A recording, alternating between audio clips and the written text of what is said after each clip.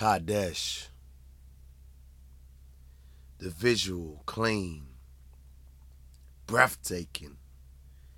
How do you describe such a scene? Earth-shaking. In the way that she gleam, seems to me the very seams of her essence bursting her presence, seeping out from the deepest ravine of her soul. Do I hold the key to unlocking untold amounts of potential energies lying dormant, wanting, waiting, no more like waiting, wanting, anticipating something or someone to get this shit kinetic?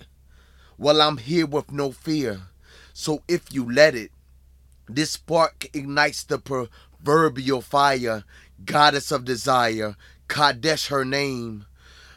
And though my flesh remains here locked down in this physical plane, I'm digging the way you came to display yourself to me.